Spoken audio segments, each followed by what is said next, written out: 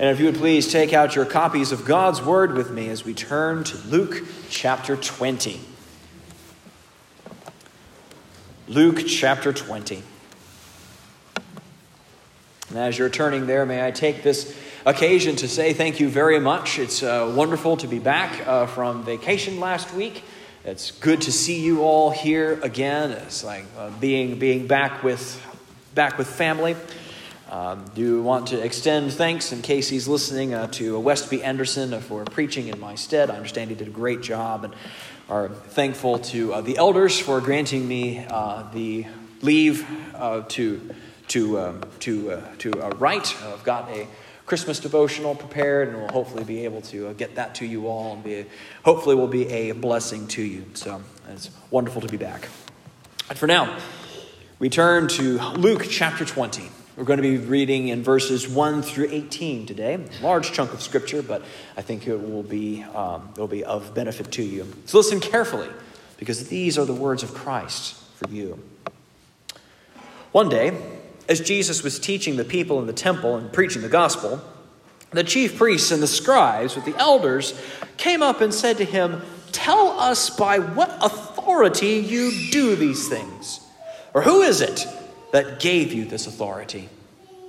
He answered them, "I also will ask you a question. Now tell me, was the baptism of John from heaven or from man?" And they discussed it with one another, saying, "If we say from heaven, he will say, 'Why did you not believe him?' But if we say from man, all the people will stone us to death, for they are convinced that John was a prophet." So they answered that they did not know where it came from. And Jesus said to them, "Neither will I tell you by what authority I do these things." And he began to tell the people this parable. A man planted a vineyard and let it out to tenants and went into another country for a long while. When the time came, he sent a servant to the tenants so that they would give him some of the fruit of the vineyard. But the tenants beat him and sent him away empty-handed. And he sent another servant. But they also beat and treated him shamefully and sent him away empty-handed. And he sent yet a third. This one they also wounded and cast out. Then the owner of the vineyard said, "What shall I do? I will send my beloved son. Perhaps they will respect him." But when the tenants saw him, they said to themselves, "This is the heir. Let us kill him so that the inheritance may be ours." And they threw him out of the vineyard and killed him. What then will the owner of the vineyard do to them? He will come and destroy those tenants and give the vineyard to others. When they heard this, they said, "Surely not." But he looked directly at them and said, "What then is this that is written? The stone that the builders rejected has become the cornerstone. Everyone who falls on that stone will be broken to pieces. And when it falls on anyone, it will crush them." Then the scribes and the chief priests sought to lay hands on him at that very hour, for they perceived that he had told this parable against them. But they feared the people. This is the word of the Lord. Thanks be to God for his word. Let's ask God's blessing and guidance on our message today. Oh, Father, I ask that you would help me to preach these words well. Help us to listen carefully to what you have to say, that we may follow after you ever more closely as our King. We ask all these things in Jesus' name. Amen. We have a very complicated relationship with authority. On the one level, we don't like when people tell us what we should do, or when people have governance over our lives. Except when they are telling us something to do something we are already planning to do anyway. Then we love authority. We love getting to appeal to others and say, well, I'm just doing what this person has told me to do. This is a wonderful insurance policy because if it goes wrong, then at least you can blame the person who is in authority over you. Unfortunately, we want to have authority of one without the other. We don't like being told what it is to do with our lives unless we were already planning to do it. And when we look at our world today, we wish that someone would just come along and fix what's wrong. Get rid of the things that we don't like and put in the things that we do like. We can see this drama unfold every 4 years in our own country, being thrilled and disgusted with authority back and forth. But what we have today is the announcement that there is someone who is in charge. That there is someone who rules over all things and is one day going to remove all things evil. But unfortunately, if he's going to remove all things evil, there's some dealings that we have to work with, don't we? There is a part that we play in why the world is the way that it is, and we can resist it. Jesus tells us what to do with our lives, but there's a sense in which we just would rather not. Some of those commands are a lot harder to deal with than others. Loving your neighbors is great as long as it's our friends. When our neighbor happens to be our enemy, it gets a lot harder. But what I hope to show us today out of this passage, as we look at Jesus' authority, we're going to see 2 points, which I have for you in your outline. One is that challenges to Jesus' authority will not stand. Challenges to Jesus' authority will not stand. And secondly, challengers to Jesus' authority will be destroyed. Challengers to Jesus' authority will be destroyed. We're at a turning point here in this book of Luke. We saw in chapter 19 of who Jesus is and one of the roles that he fulfills, and that is king. When he rode into Jerusalem on a donkey, gentle and lowly, all the people around him said that this is the Messiah. And when the Pharisees told Jesus to tell them to stop, he said no. They're telling the truth. And in fact, if they were to stop, the rocks themselves would cry out that their king is walking into Jerusalem. And one of the first things that he did when he walked into Jerusalem was reform worship. Here, the area of the temple that was set aside for the nations to come and to pray, the people, the religious leaders at the time, had filled with loud and smelly animals that they were to upcharge and sell to worshipers at a profit. They were respecting neither the worship of God nor the evangelism of the nations. And Jesus reformed that in quite a direct way. Got out his whip and overturned his tables and made quite a scene. So we see Jesus is a king. Jesus has authority. But now chapter 20. Why does he have that authority? Who does he get it from? It's easy for us as we look at this chapter to say, well, of course, Jesus has authority because he's God. We all know this. Fabulous. End of sermon, right? No. We do know this, that Jesus is king. But we don't act like we believe it all the time, do we? We have something to learn from the reactions to this. From these Pharisees, these chief priests and scribes and elders of the town. We have something to learn by how they have tried to test the authority of Christ. So let's see how he does this, or how they do this. Starting in verse 1. So again, Jesus is teaching in the temple. He's preaching the gospel. The chief priests and the scribes with the elders came up to him. And they said, "Tell us, by what authority you do these things? Or who is it that gave you this authority?" Here it is that the chief priests and elders are asking Jesus what appears at the surface to be a rather needed question. Jesus has caused a bit of a stir lately. We want to know why. Who is it that is giving us this thing? Put it in modern terms, who died and made you king? Is what these chief priests and scribes are asking. And it seems like at first, in verse 3, is Jesus dodging their question here. Well, let me answer that by asking you this. Is he trying some sort of political speech move to try to get around what's happening? No. What Jesus is doing is he has recognized what the chief priests and the scribes are trying to do. They're not really interested in answering this question. We'll see how we know that in just a minute. What they're trying to do is they're trying to trap Jesus.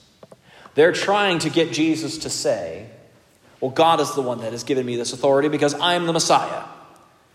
If they were to hear him say that, then they could try to drag him away and kill him for blasphemy.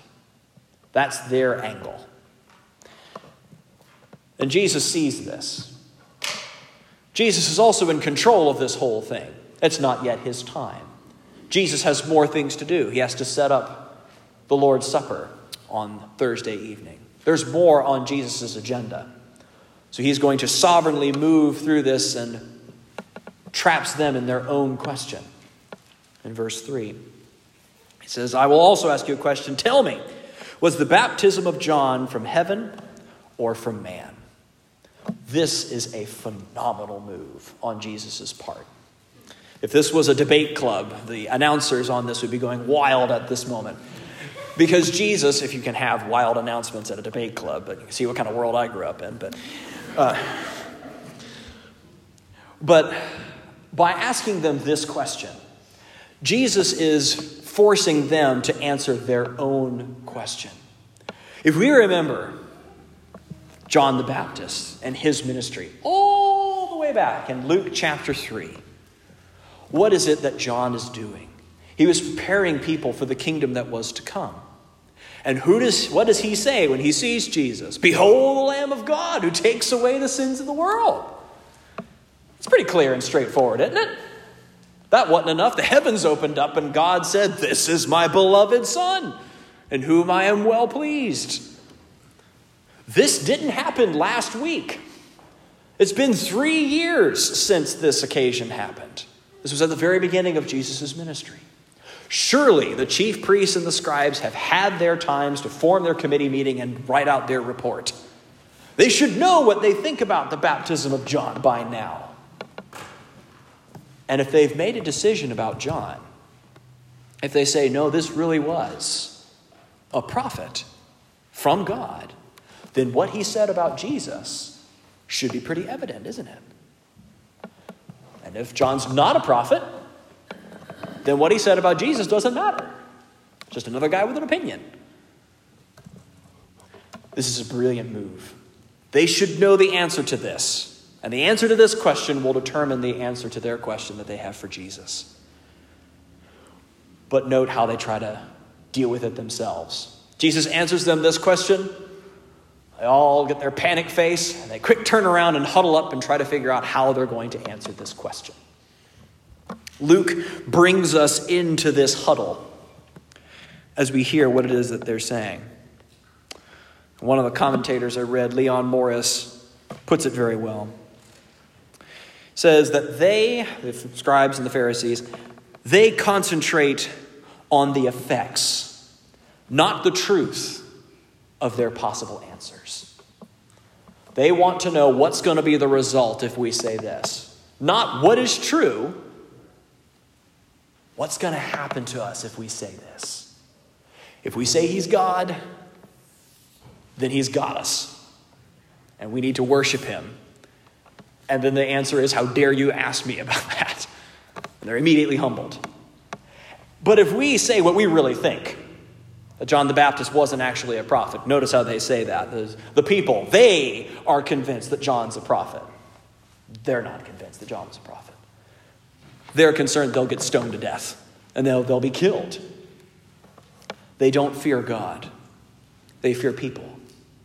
This is people-pleasing at its worst.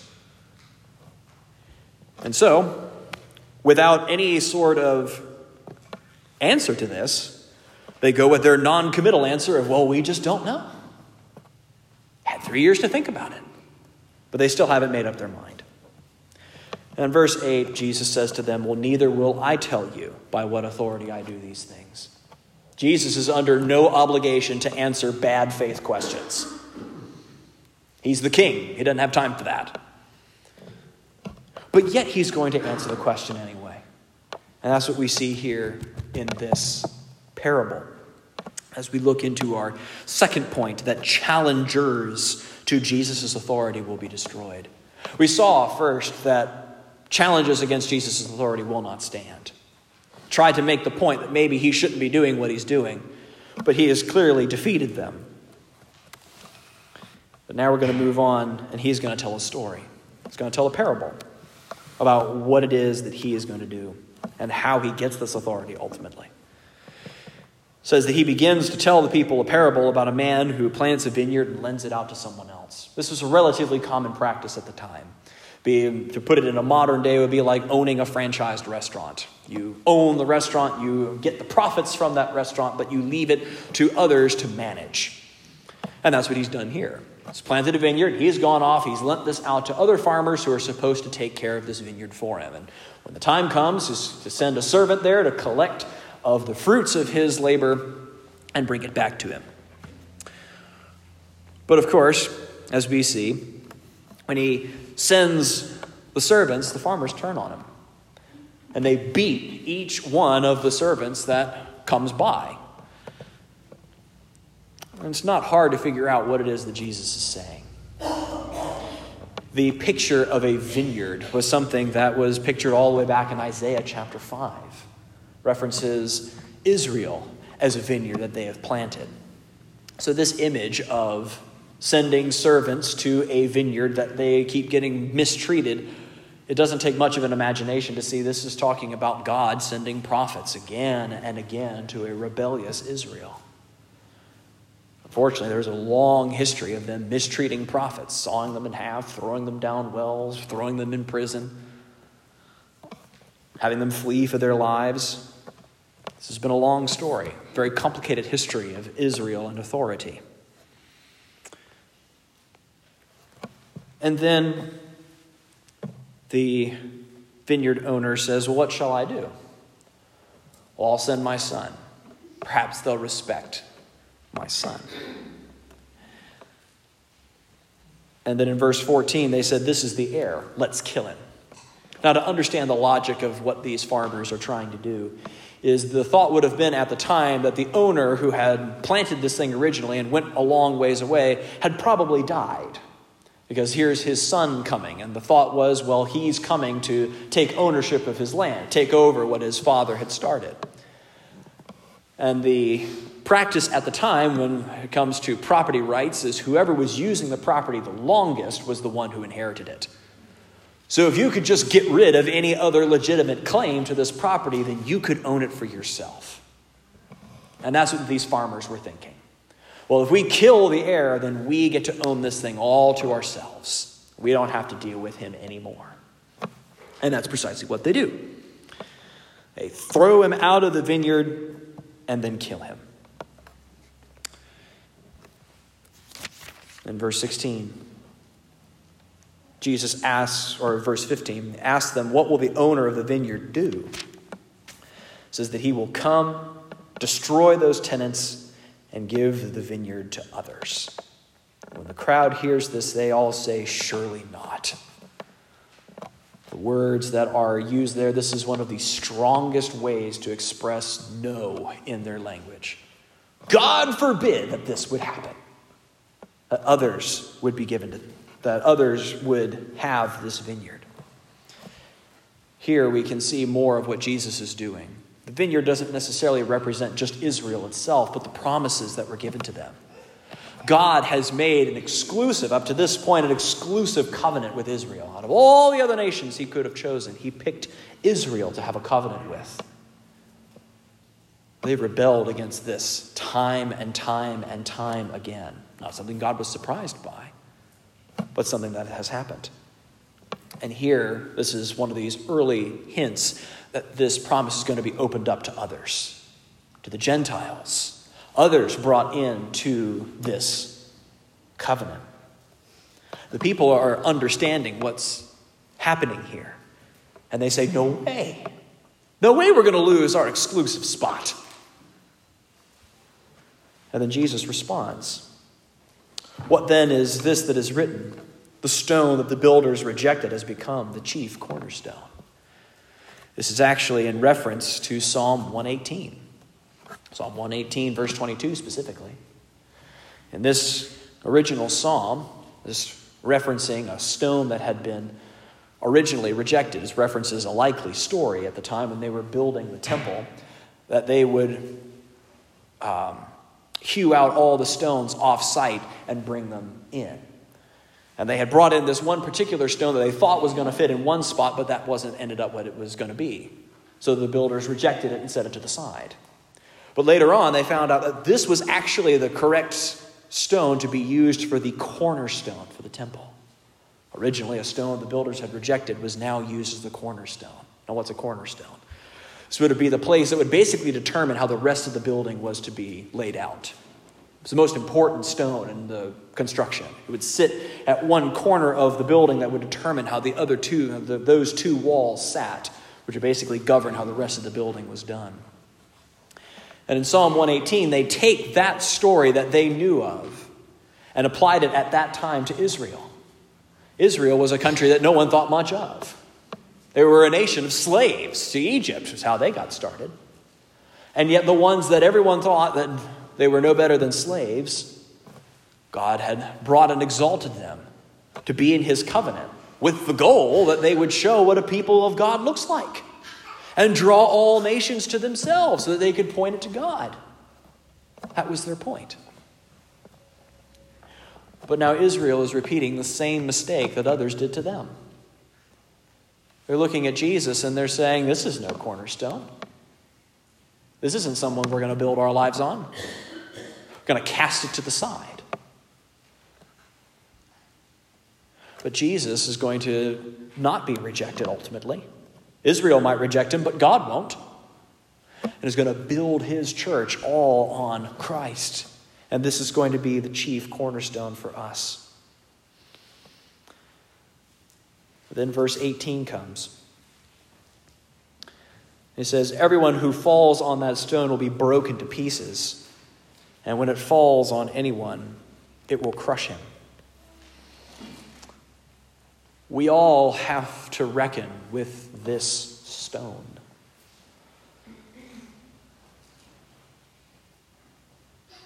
Our tendency, even today still, is to reject Jesus.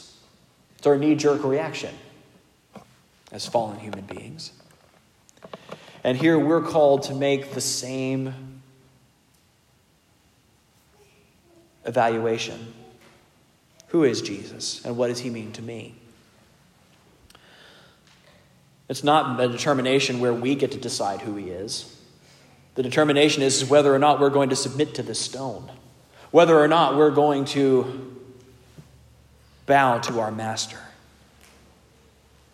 And the stakes are high. This is not going to be, well, if you decide not to do this one, you can just come to this one. No, there is no other option. If you reject the stone, you'll trip over it and be destroyed. Or as it says here, that if anyone, when it falls on anyone, it will crush him. The idea is being destroyed to bits. I was talking with Eddie this week, who was giving me some insight as to how things work at our marble quarry just down the road. The stones that can be brought out of this thing can be as large as the Lincoln Memorial, which is actually made of Silicaga stone.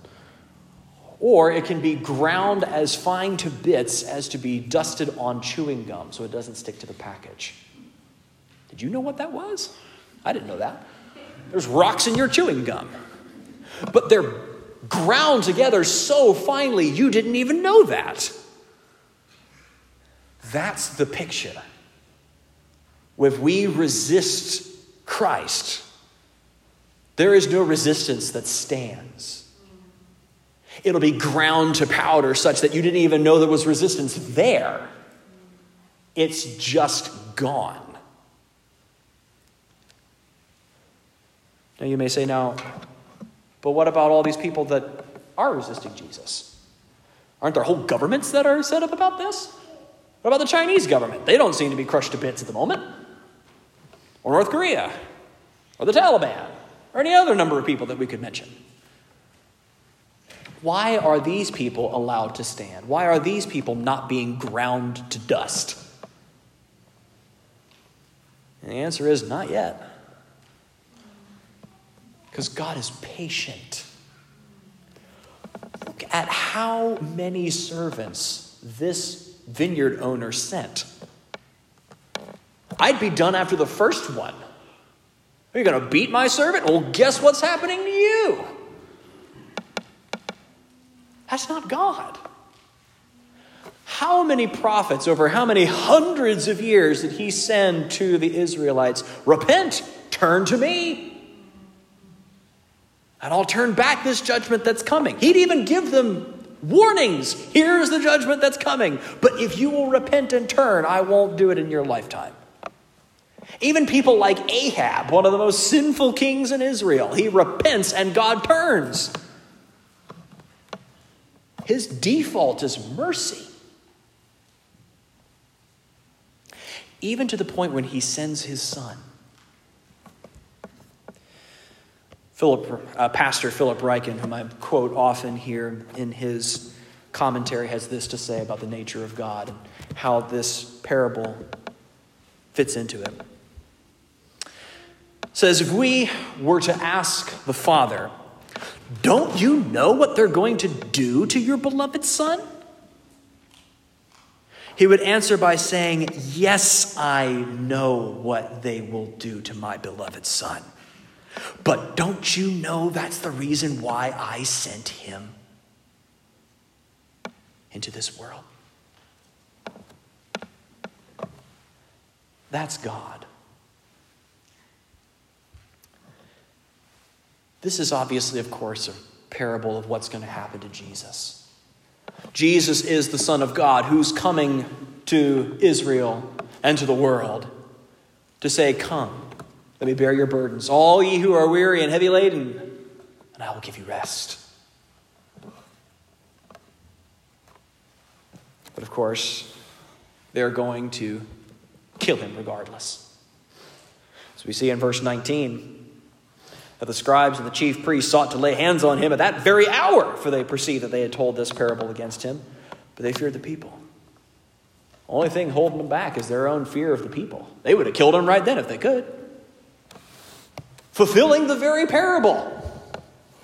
Were they listening to Jesus at all? Not paying attention. But that's what Jesus came to do. Even when he's telling his enemies what's going to happen to them if they do this, they're going to do it anyway. Behold the sovereignty of God and the love of God. Jesus could have, as the rock, as the king, as the judge, could have crushed them right then and there. But he doesn't. And that same love is working today.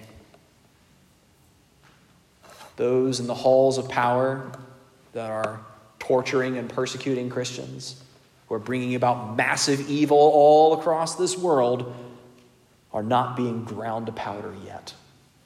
Christ is giving them time that they might hear and repent. So we've seen that even in Israel's cases. Even their most evil of kings would come around.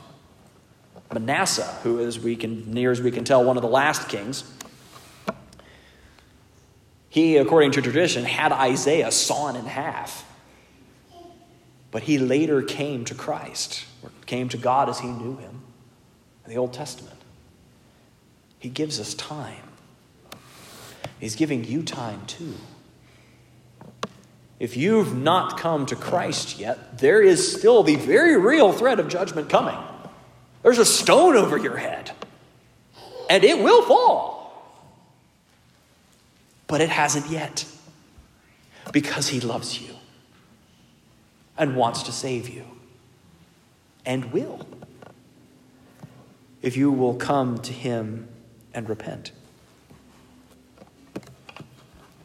Don't be like the Pharisees, or the chief priests and the scribes in this case. To quote Ryken again, don't be too proud to admit that they had made a mistake and too people-pleasing to take a stand for what you believe. Will you submit to Christ? To resist is not going to work. Seen that already. We're not going to come up with facts and logic that's going to get around Christ. You're not going to be able to resist the rock of which all the rest of the universe is built on. But instead, you can build your house on that rock. You can build your life on this, and it will be secure. Not that all things will be safe.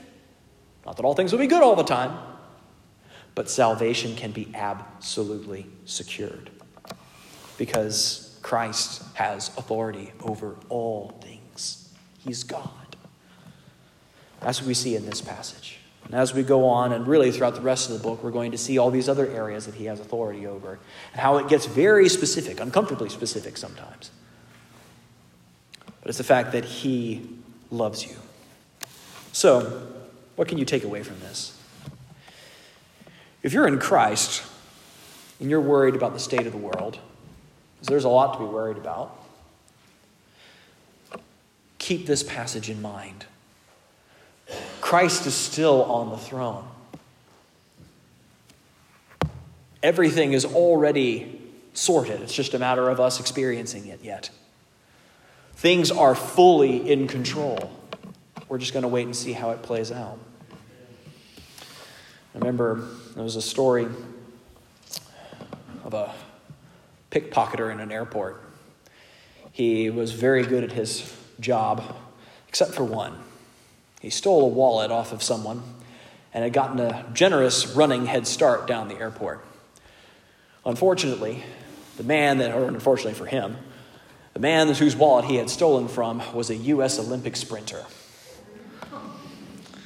And despite a very generous head start, as soon as the sprinter realized who and where his wallet was, it was over. It was only a matter of him sprinting down that hallway very quickly, probably 10 seconds, and grabbed and retrieved his wallet back. That's where we are in redemptive history. It's already done. Christ already is on the throne. He already sees this world. And it's just a matter of his restoring it. And all we get to do now is wait and look on and cheer as he chases down all that's wrong with this world. And we'll fix it. There's no stopping that. But if you're not in Christ today, you're in the sights of the sprinter. So repent, turn, and run with him. No, you can't run as fast as he can. But he'll let you tag along. He'll carry you, in fact. He is that fast and strong. And will bring us to a world in which all will be set right. Our sins can be forgiven, even today. You can submit to this king. He's the king anyway. And he will love you for all the days of your life. Let's pray.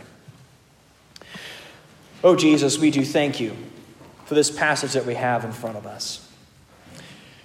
I pray that you would help us to trust you. To trust that even though the pickpocket has made a lot of progress, he's not gotten out of reach for you. And I pray that for those that are here, for those that are in Christ, that they would take comfort in the fact that you are in control. Nothing happens without your knowledge. And Lord, for those that are not in Christ, I pray that they would come to you. A king who is in charge, but a king who is gracious. I ask all these things in Jesus' name. Amen.